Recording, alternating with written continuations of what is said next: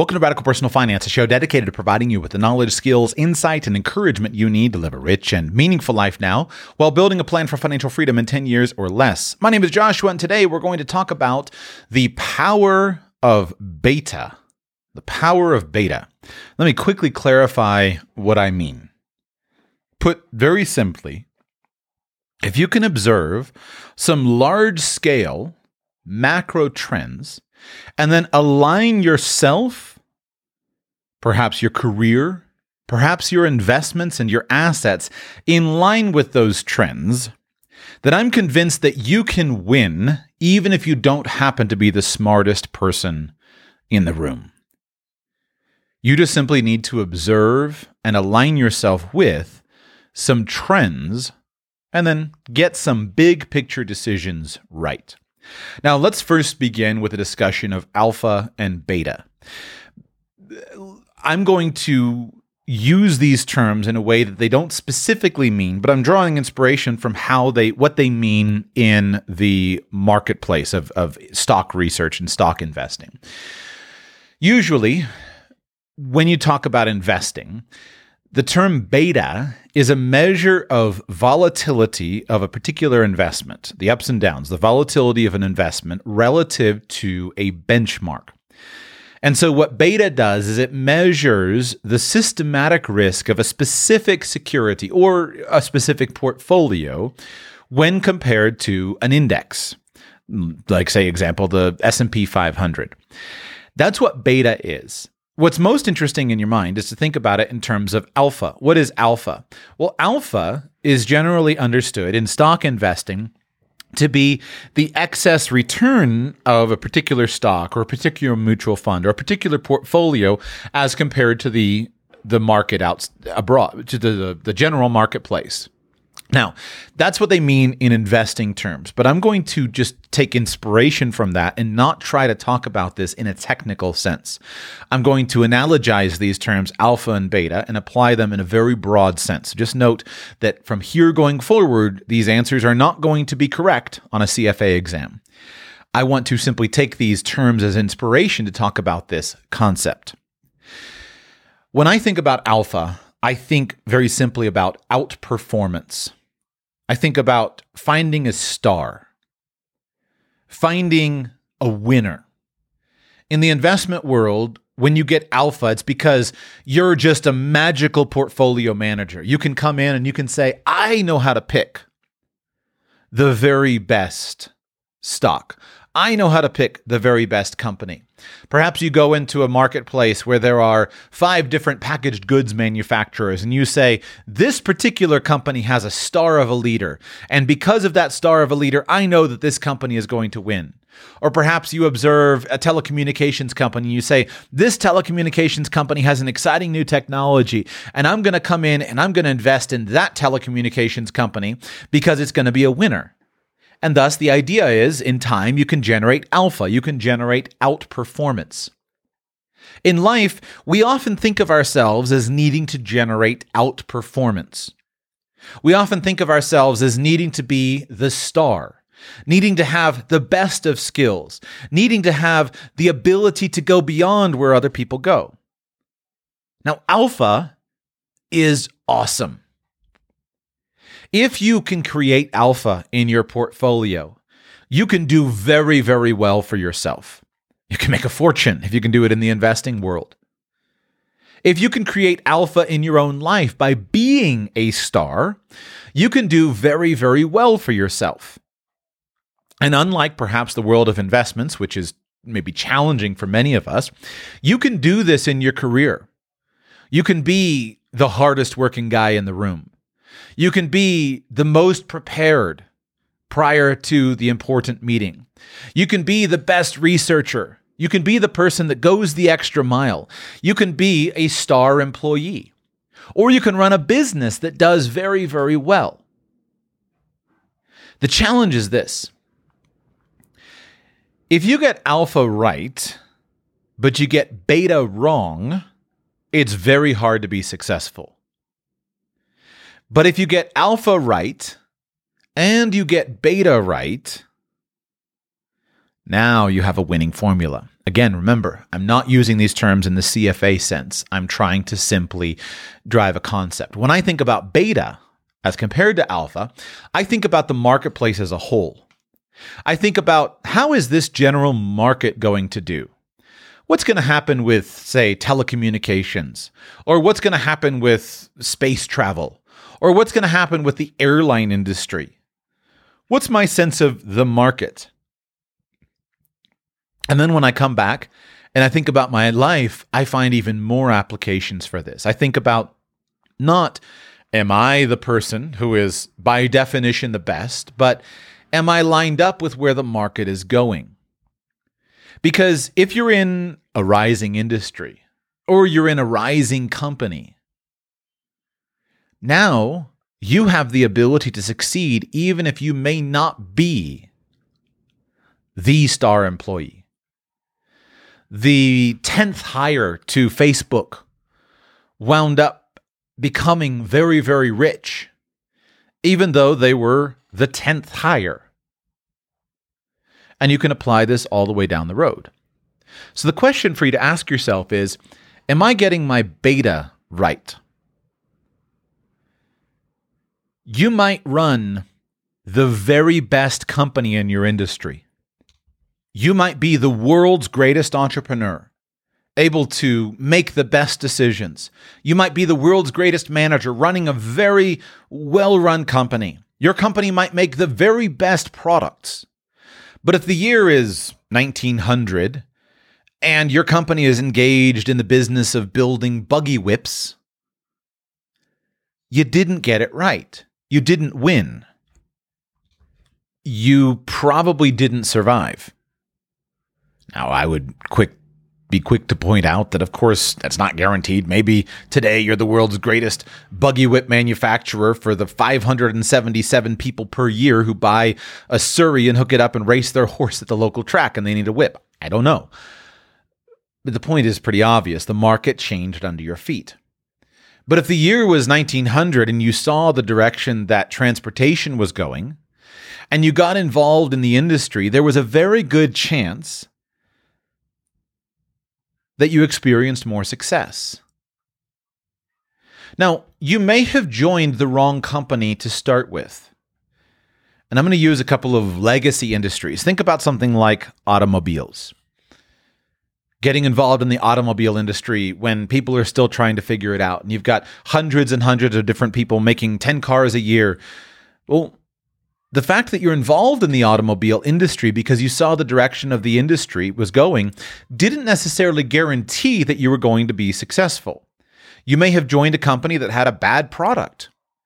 But the fact that you were around the automobile industry and you saw the direction of the industry got you a step closer to success. And there was a pretty good chance that you had a timeline of success.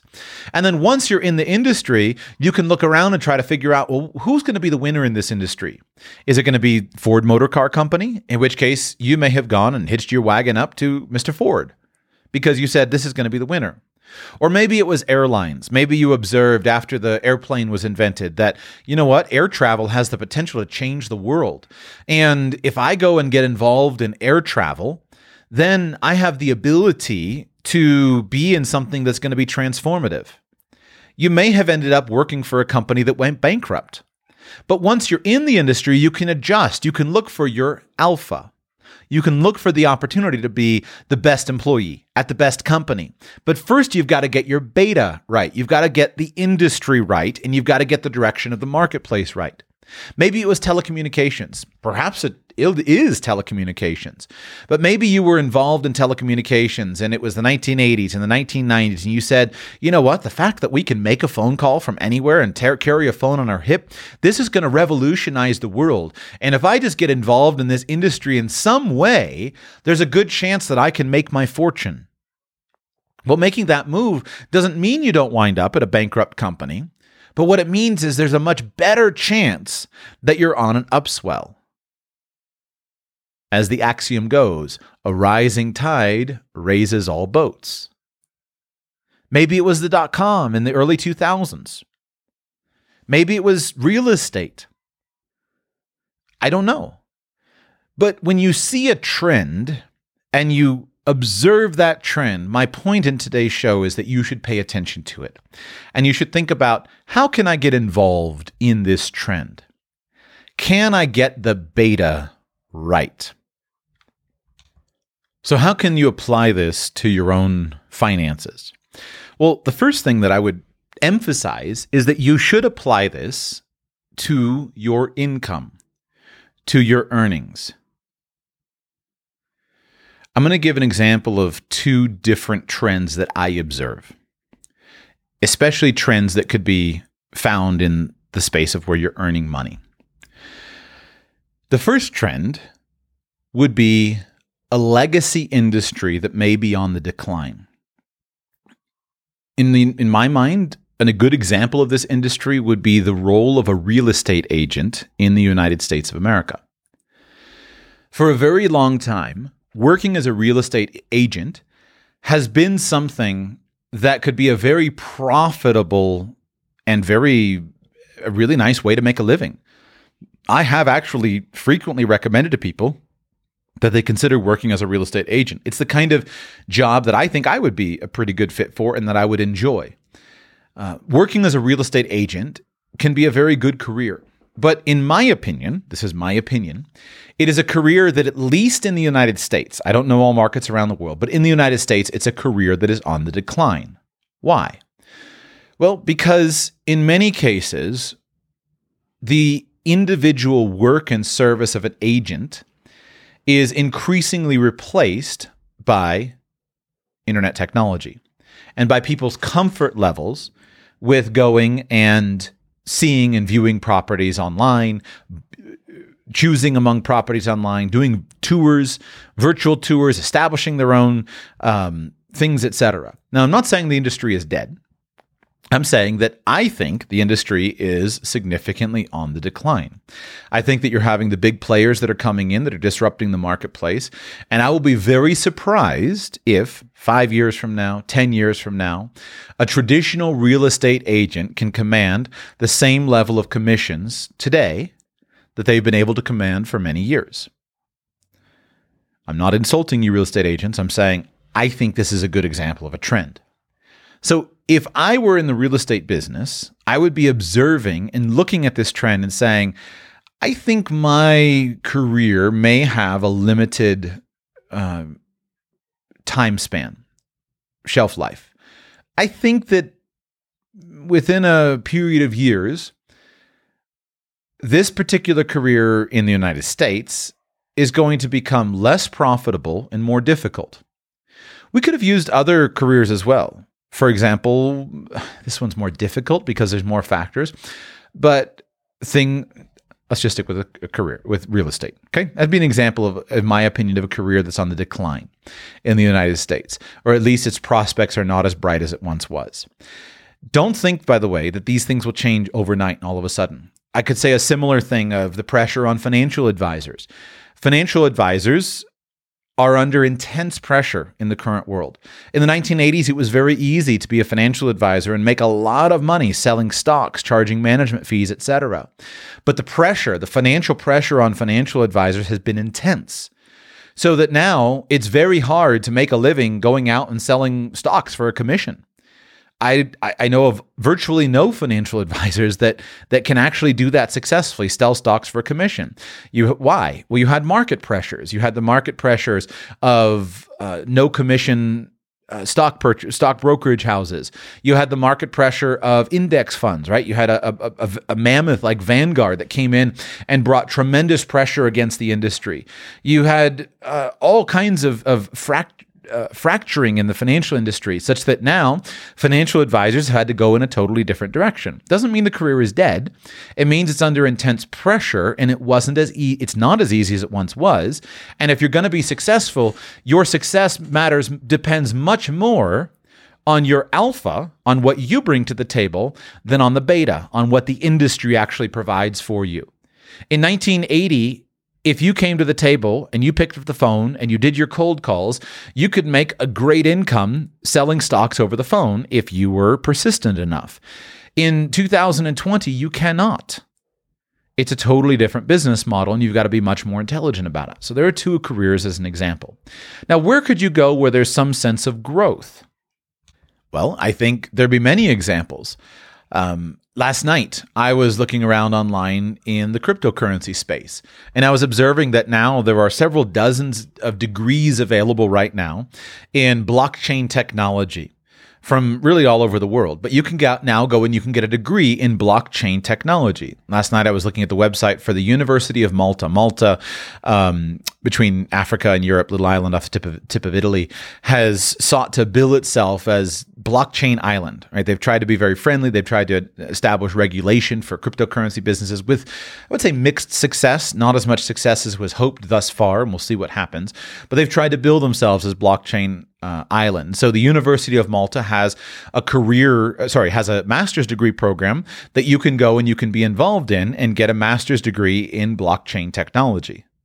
In my opinion, this would be a pretty good example of an area where there's massive growth, of an area where if you are competent in some skills relating to cryptocurrencies, to blockchain technology, this is something where there's a lot of career growth. When you have Bitcoin hitting, $50,000, almost $60,000 per coin, and with just only modest signs of stopping, now all of a sudden you see a pretty significant field. And then you see people and countries and companies trying to say, how can we take this new technology and apply it in different areas? Now, I don't know what the end of the day is, where we're going to be 10 years from now with cryptocurrencies and with blockchain technology. There's a lot of reason to believe that they'll be an integral part of our lives. But this would be an example of the type of career where I think things are in a growth pattern. Now, perhaps that's a little bit too innovative or a little bit too rare for you. I think another obvious example would be something as simple and mundane as being a software engineer. You could begin today with no history, no knowledge. You could be working as a real estate agent today, looking down and realizing my career is declining, but you can start studying software engineering entirely for free, by the way. No need to take any classes that you pay for. Start doing projects, start going through the various coaching sites and the education sites and whatnot. And then a few years from now, you could have a six-figure job as a software engineer with massive growth potential.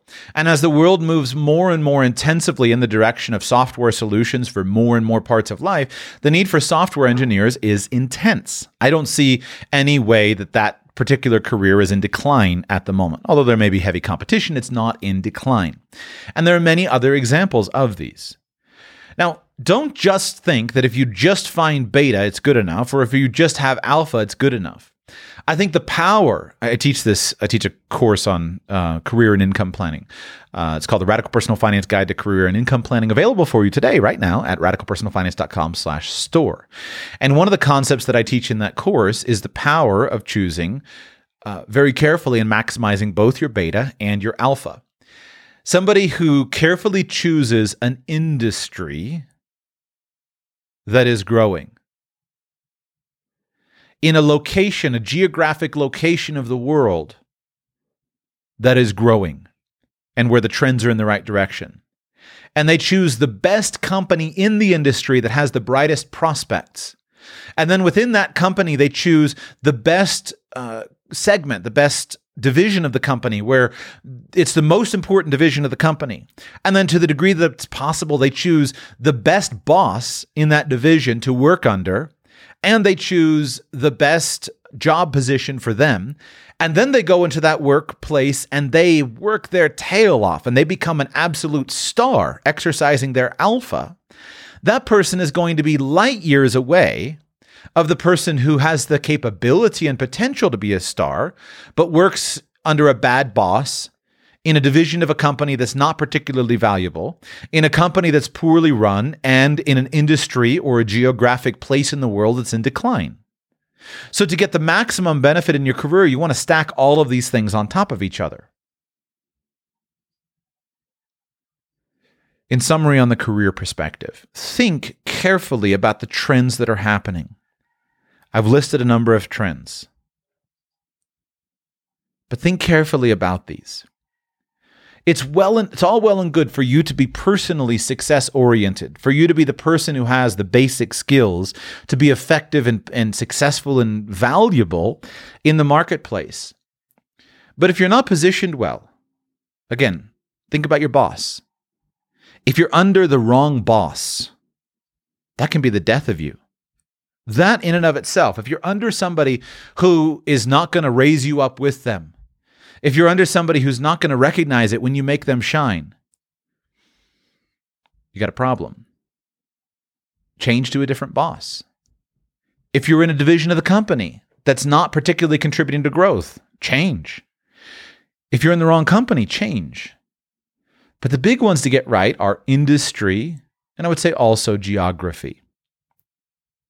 Think carefully about your industry. And this is one of the things that I get upset a lot of times with the concepts of passive investing, okay? Of saying to yourself, I can't successfully choose what stocks are going to outperform. And the reason I get upset with it is not because I have the ability to argue with the academic research. I don't. I'm not a researcher at the Chicago School of Economics who could sit down and generate new economic investing theories worthy of a Nobel Prize. It's not my forte. But what I think happens is I think that people take it too far, and I believe that this has hurt me personally. I'll start with me personally. When I was younger, I spent so much time being told by the financial industry that, well, Joshua, you can't tell successfully, with any statistical reliability, you can't tell what's going to outperform. And I was told that again and again and again, and I would read the academic literature, and I didn't have the ability to refute it. I didn't have the ability to say, well, wait a second. Yes, you've got your hypothesis, Mr. Fancy pants academic researcher, but I think I can.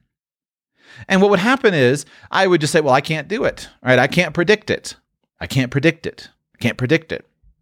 The problem is, for me, this went far too far beyond what the academic research would indicate, to areas where the academics who created that numerical modeling that said, hey, it's very difficult for a fund manager to outperform.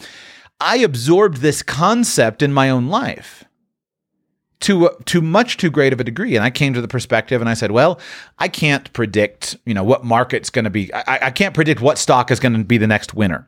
I didn't understand that there were ways to make money on stocks, even if I couldn't predict it successfully, and to insure my bets. I didn't get that. I wasn't sophisticated enough at that time. Then I thought, well, I can't predict what market segment, or I can't predict the general direction of the stock market, or I can't predict what industries are going to take off, or I can't predict what regions of the world are going to be successful. And when I test those ideas, I realized that I was completely wrong. Now, I may not be the world's best stock picker, but I can look at something as simple as demographics and make some educated guesses about where I think things are going. Now, in the fullness of time, will I turn out to be right or wrong? I don't know. But I can make some educated guesses. And I'm willing to put my money behind that. This is just, again, speaking personally for me, when I finally realized where this came from, I've become frustrated with passive investing because I believe that one of the dangers, maybe not for most people, but at least for me, one of the dangers was that it led me to doubt my own abilities.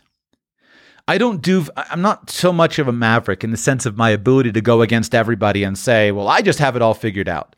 I admire people who can. I admire somebody who can stand up and in a room full of people saying, that thing is white. They can say, no, it's not. It's not white. It's black. And they can be totally convinced of it. I'm too much of a researcher and analytical. And I say, well, listen, if 98% of the people say it's white, there's a very good chance it's white. And I want to see some really good evidence that it's actually black before I open my mouth and say it's black. So if I've had 18 years to do the research, then I might be willing to be one of the 2%. In some things, I'm totally willing to be the 2%. But I'm not willing to open my mouth at an early stage, where there are other people who are just, they have a gut instinct and they say, no, that's just the way it is. This is the way the world is. I admire those people. That's not me.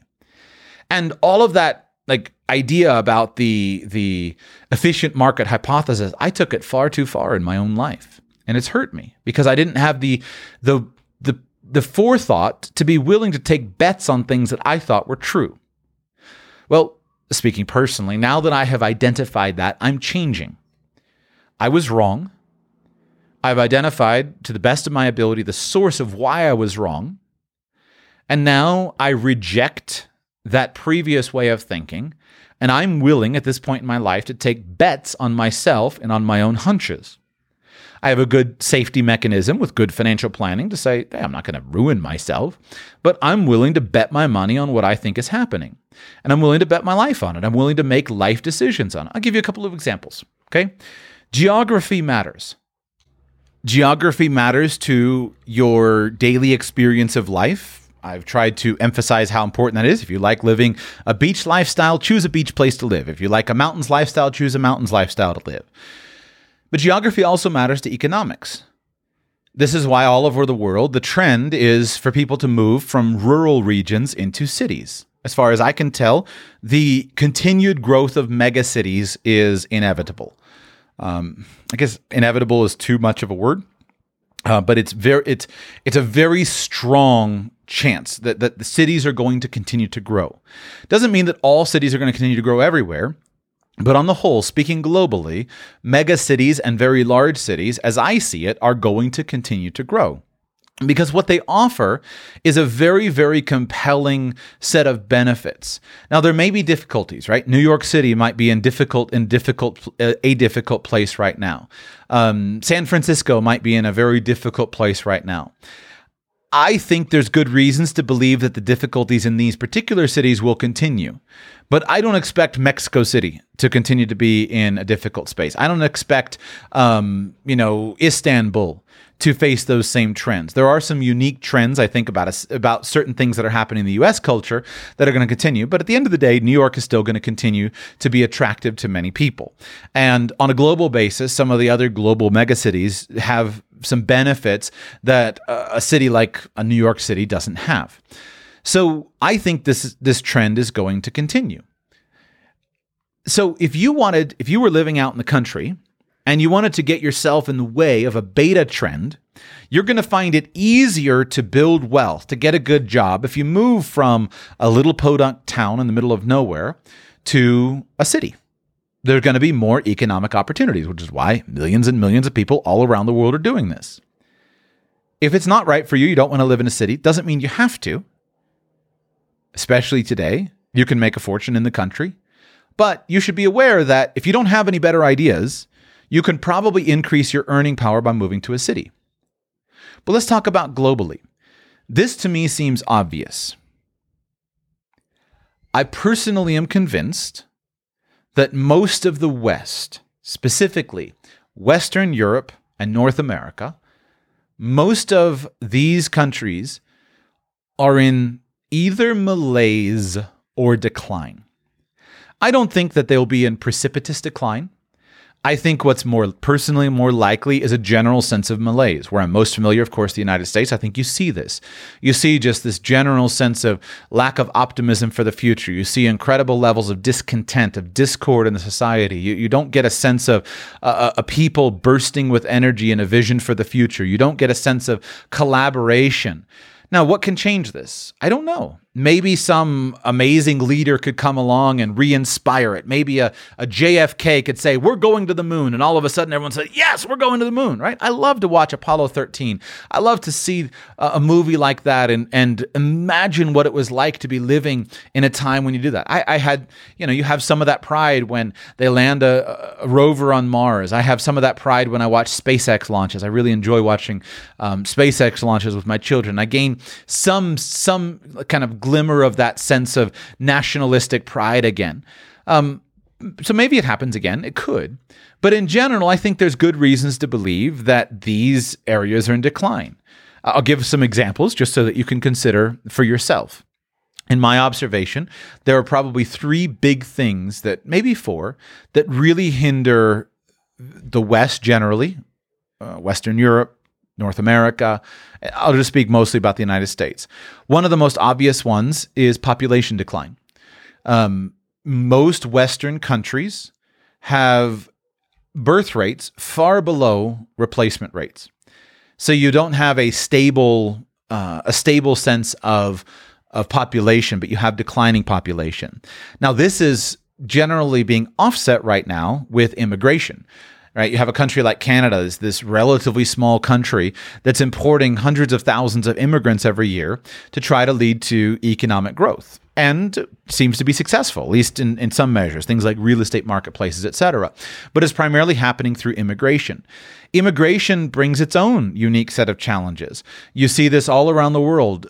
In my experience, I've never traveled a place where there's just been total, complete peace and harmony between large numbers of immigrants. You see this in Western Europe. You see general sense of societal unease relating to immigrants from Africa. You see this in North America with immigrants from all over, but in the United States, especially from Central America. And so you see this general sense of tension happening across the society, at least a political strife, etc. Why? Well, and does that change? Well, my opinion, I don't think it changes. Number one, the cultural trend seems to be against having children, which means declining population. And while I think that most of these countries with declining populations are going to have to massively increase their immigration perspectives, at this point in time, I don't think that there's a solid enough home country culture to lead to successful assimilation of immigrants. And so I think we're going to see more and more balkanization, so to speak, more and more separation, where instead of having immigrants being able to be assimilated into a strong central culture, you'll see various groups of immigrants retaining their own local identity rather than grasping the central identity. You see this right now in France with the French government seeking to pass laws requiring the French Muslim community to integrate more fully into the community. And this is especially, I think, challenging in secular cultures like you see in France, because my personal opinion, I don't think secularism has the foundation to do that. I personally think that you'll see a massive growth of Islam throughout Western Europe rather than a growth of secularization. We'll see in the coming years. But this point of population growth is a major factor. Now, what does this matter? Well, it ties into the second thing. When you look at a culture like the United States, you see that it is burdened by the decisions and the promises of the past. So you had a previous very robust, very healthy economy, very healthy country. You had growing populations. You had economic growth. It seemed like the sky was the limit. And so then you had people come out and pass all of these ideas. We're going to have Medicare. We're going to have Social Security. We're going to have social safety nets. We can borrow money to expand. It's all going to be great. It's going to be fantastic. But then when you have a declining population, all of a sudden now those promises don't work anymore. And yet the society is still burdened under the weight of these things. So you see the political instability in the United States. You see this whipsaw effect between George W. Bush and then a snapping all the way over to a Barack Obama. Then a snapping from a Barack Obama to a Donald Trump. Then a snapping from a Donald Trump to a Joe Biden. And then we'll see what's next. Why? Well, you have this government that is laden by decades and decades of promises, but those promises weren't paid for. And so it's very easy for a politician to identify the problems and with skillful public rhetoric to rile people up to vote for him. But then when he comes into office, there's virtually nothing he can do because there's this immense bureaucracy whose hands and feet are all tied by all of these promises. And the U.S. president elected in 2020 can only affect a tiny percentage of the budget compared to a U.S. president elected in 1920. Why? Because 75% of the budget goes to Medicare, Medicaid, Social Security, and military spending. So you have a country that's mired in these decisions of the past and these expectations that were built for a society that no longer exists. And this leads to a sense of malaise, a sense of frustration. In the same way, I'll finish it. And then you have a world in which you have a flattening occur. And many of the geographical features, many of the technological features where you had U.S. American superiority, well, those areas of superiority are no longer as clear. So you have a massive empire that's difficult to maintain. And it seems to me, I don't see a lot of room for things to run personally. So when I think about where are things likely to be in the West in the coming years, where are things likely to be in the United States economically 30 years from now, 50 years from now? Again, could be wrong, but to me it seems pretty obvious that without a massive level of bankruptcy to clear the old debt, that a society like the United States is going to be pretty well mired in malaise for quite a while. Let's use a personal finance example. Imagine a guy, maybe a 55-year-old guy.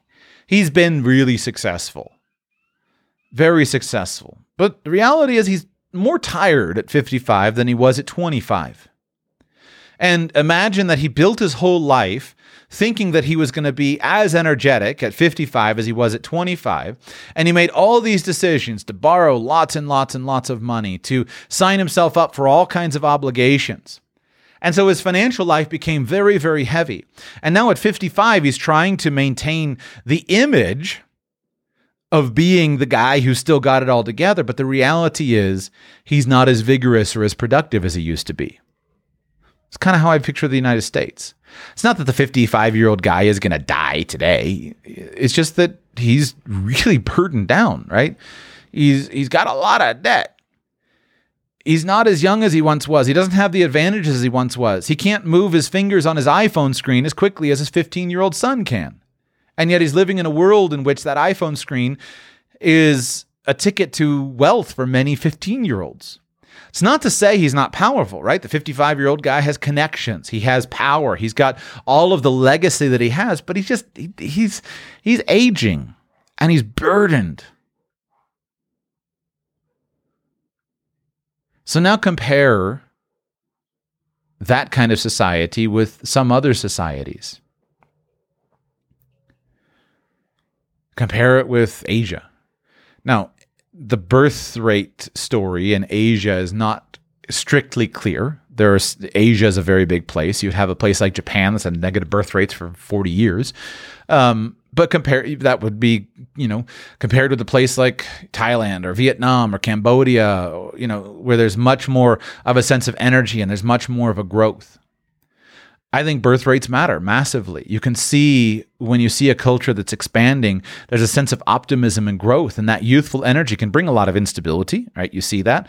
You see a society where there's a lot of young people, but low employment, and it can be very unstable.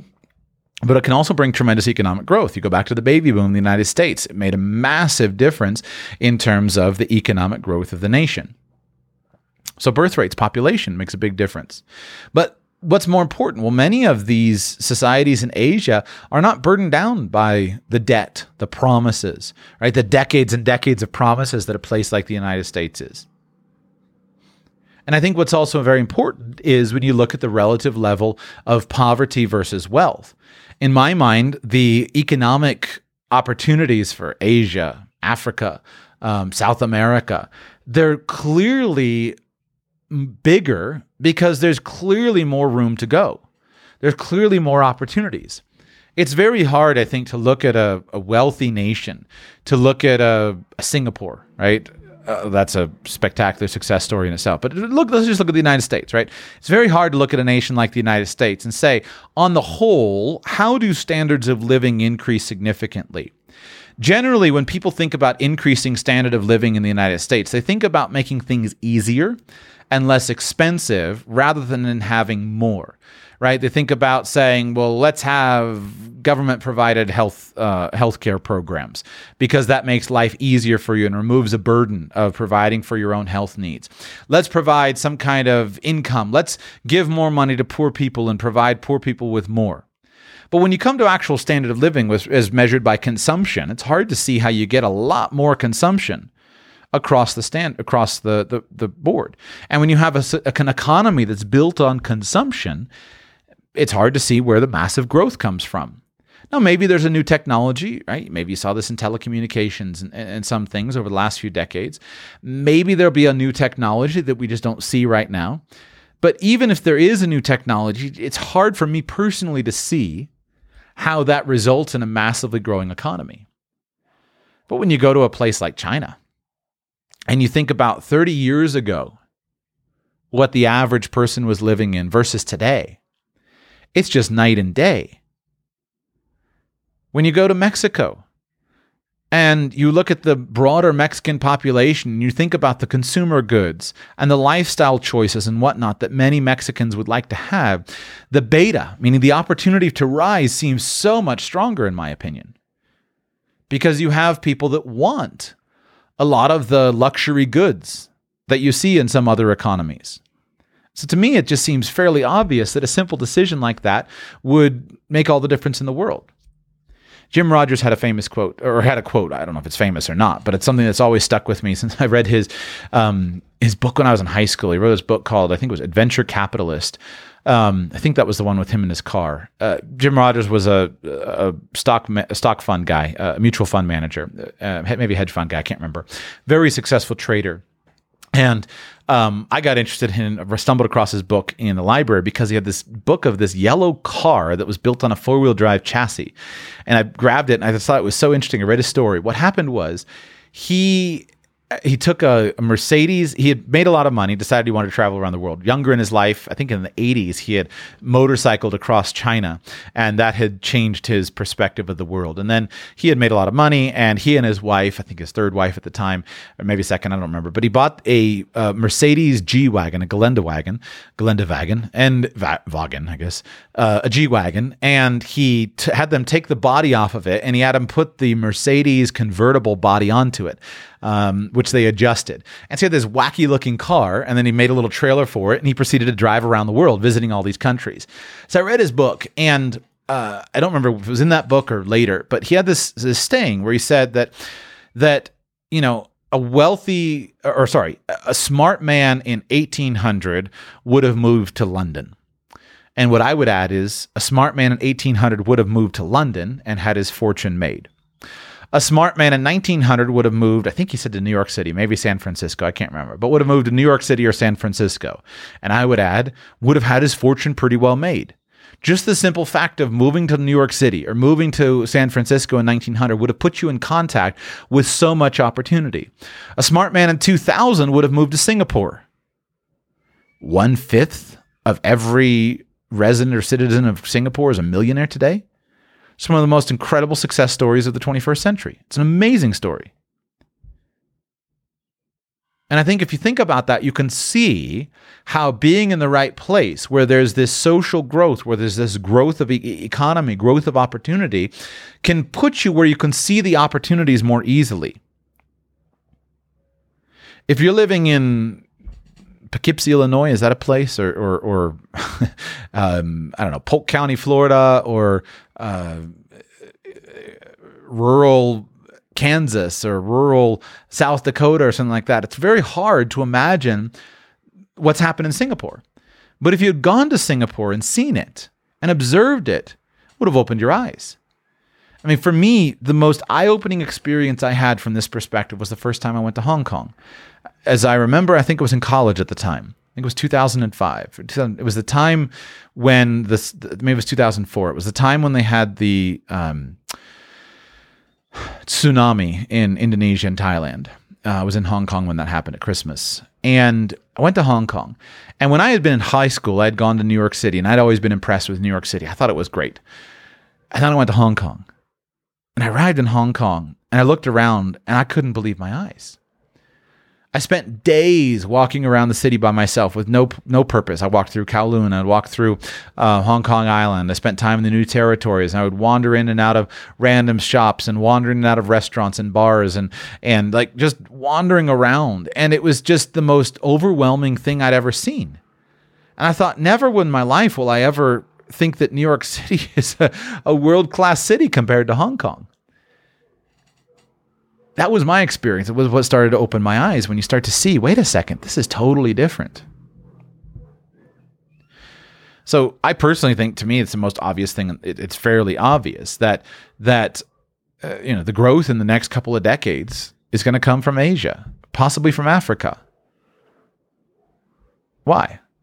Population growth, no debt, no empire, no decades of promises that have to be bankrupted their way out of, which is going to create intense instability in the society.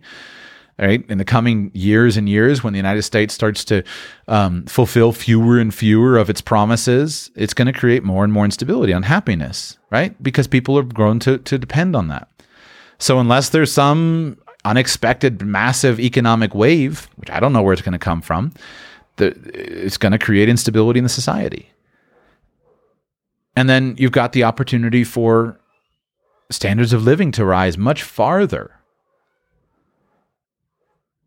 in Laos or Cambodia than you have in Munich, right? Or in Paris. So to me, it seems obvious. Now, there are industries in that place where went a little long on kind of countries, but the point is that just being in a physical geographic location can make a big difference for you. Physical geographic location, industry selection, and then career or job within an industry. These are things that make a big difference. Now, thus far, I went a little longer and deeper on careers than I meant to, but this is the biggest ticket for most people, be it your career or job, or be it your career or business.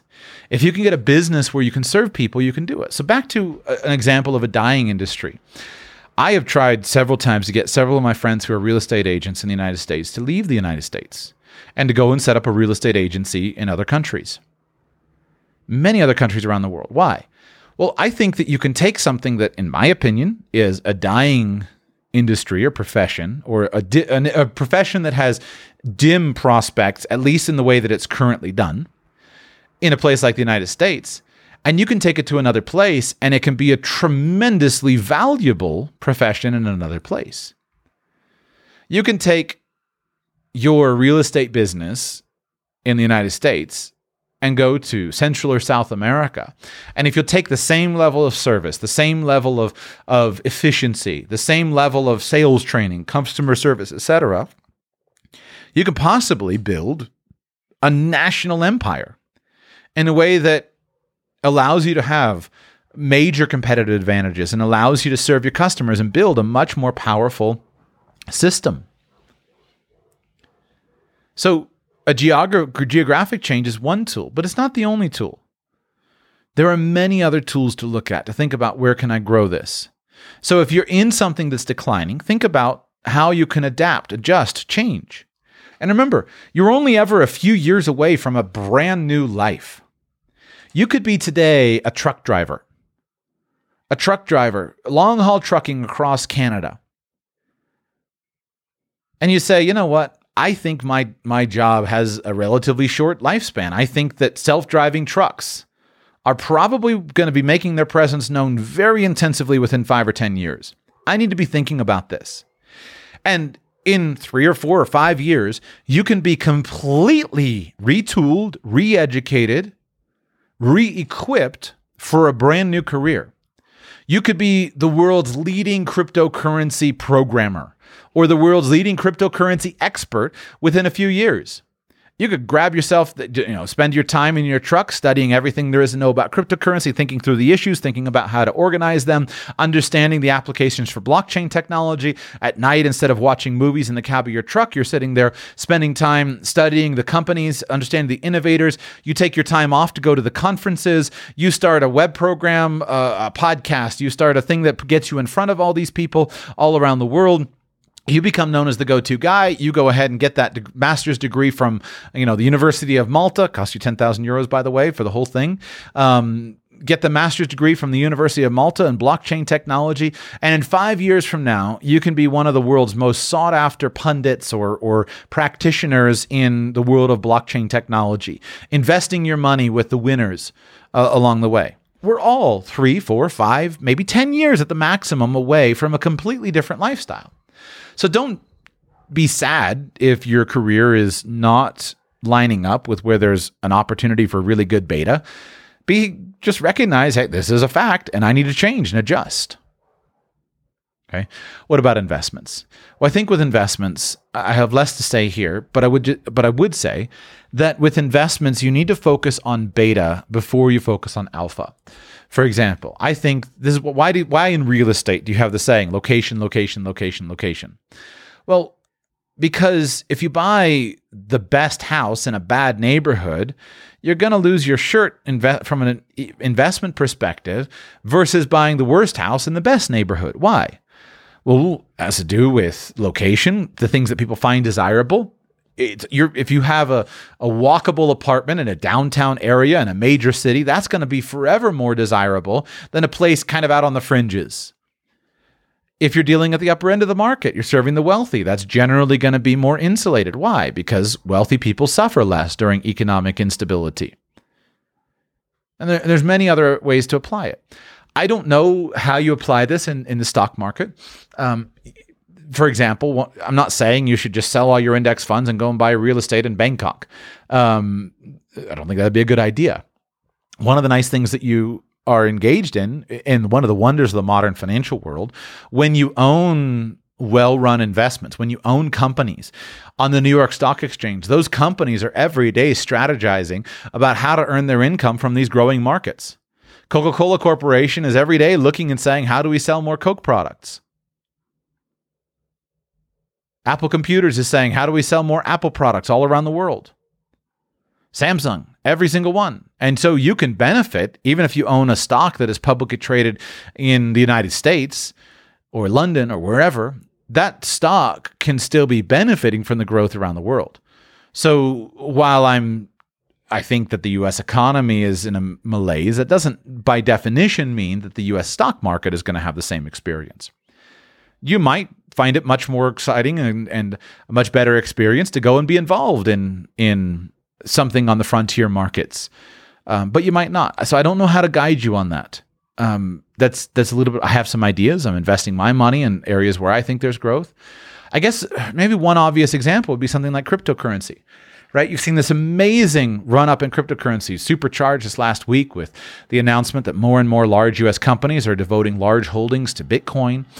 There was just the announcement a couple of days ago of the first DeFi index fund, which is kind of an exciting development as well. So if you think that there's a future of cryptocurrency, if you think that there's a future of blockchain, I do personally, then just simply allocating some of your money to it can put you in line with the beta, even if you don't necessarily have the solution for what's going to be the winner. Do I know whether Bitcoin is going to be the currency of choice 20 years from now? I don't know. Do I know? I don't know. Ethereum or Bitcoin Cash or ShareRing or what, Dogecoin. I don't know. Like, what's going to be the winner? I don't know. But you can start to expose yourself to the beta. I think that these are going to, my personal opinion, these are going to be around and they're going to be a very, very large growth industry. Why? Well, they solve some significant problems for people, which is exciting.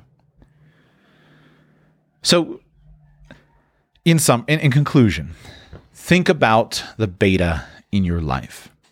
Think about, am I positioned to gain a benefit from beta? You don't have to, if you see everyone going out to California for a gold rush, you don't have to strike it rich on a particular claim. You can just say, everyone's moving to California, and you can go and start selling them their shovels. I've tried to use as many historical examples as I can think of. But examples are easy because you can see them in the hindsight. But they're harder in the present because you can get it wrong. What I'll tell you is that in my life, personally, the more time that I spend just simply analyzing things and going with my gut and thinking, no, I'm not going to buy this line that somehow I'm incapable of outperforming the market in the wrong way that I did when I was younger. Rather, I'm a smart guy. I can look around, I can see the world. I can understand that most people are just about like me. We're all pretty similar, right? Maybe 90% similar. We all have similar desires, etc. And I can see the long-ranging trends.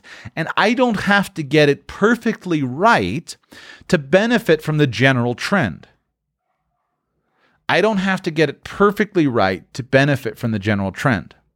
And then, if you'll incorporate the safety of what I talked about in the last show, of ratios, of thinking through your positions, of spreading things around based upon a way that makes sense to you. And I'll make sure that I'm just cautious and I don't take a wipeout risk. Now I think you've got a winning formula. I hope that you'll share this show with young people. I hope that you'll teach them these concepts, because these are some of the concepts that I wish that somebody had taught me. And I feel sometimes I feel like I'm 20 years too late. Like, if I had just known this at 15 years old, man, I would have, if I only had done that at 15 years old, I would have just been so much more successful. Well, unfortunately, that was then and this is now. But the point is, I can still apply these things today, and so can you. Thank you for listening to today's show. In closing, I guess I should just share with you that you should check out my career and income course. Go to radicalpersonalfinance.com/store. And if this has been useful for you, consider signing up for my guide to career and income planning, because there are more good concepts like this there in that course, radicalpersonalfinance.com/store. And I'll be back with you very soon.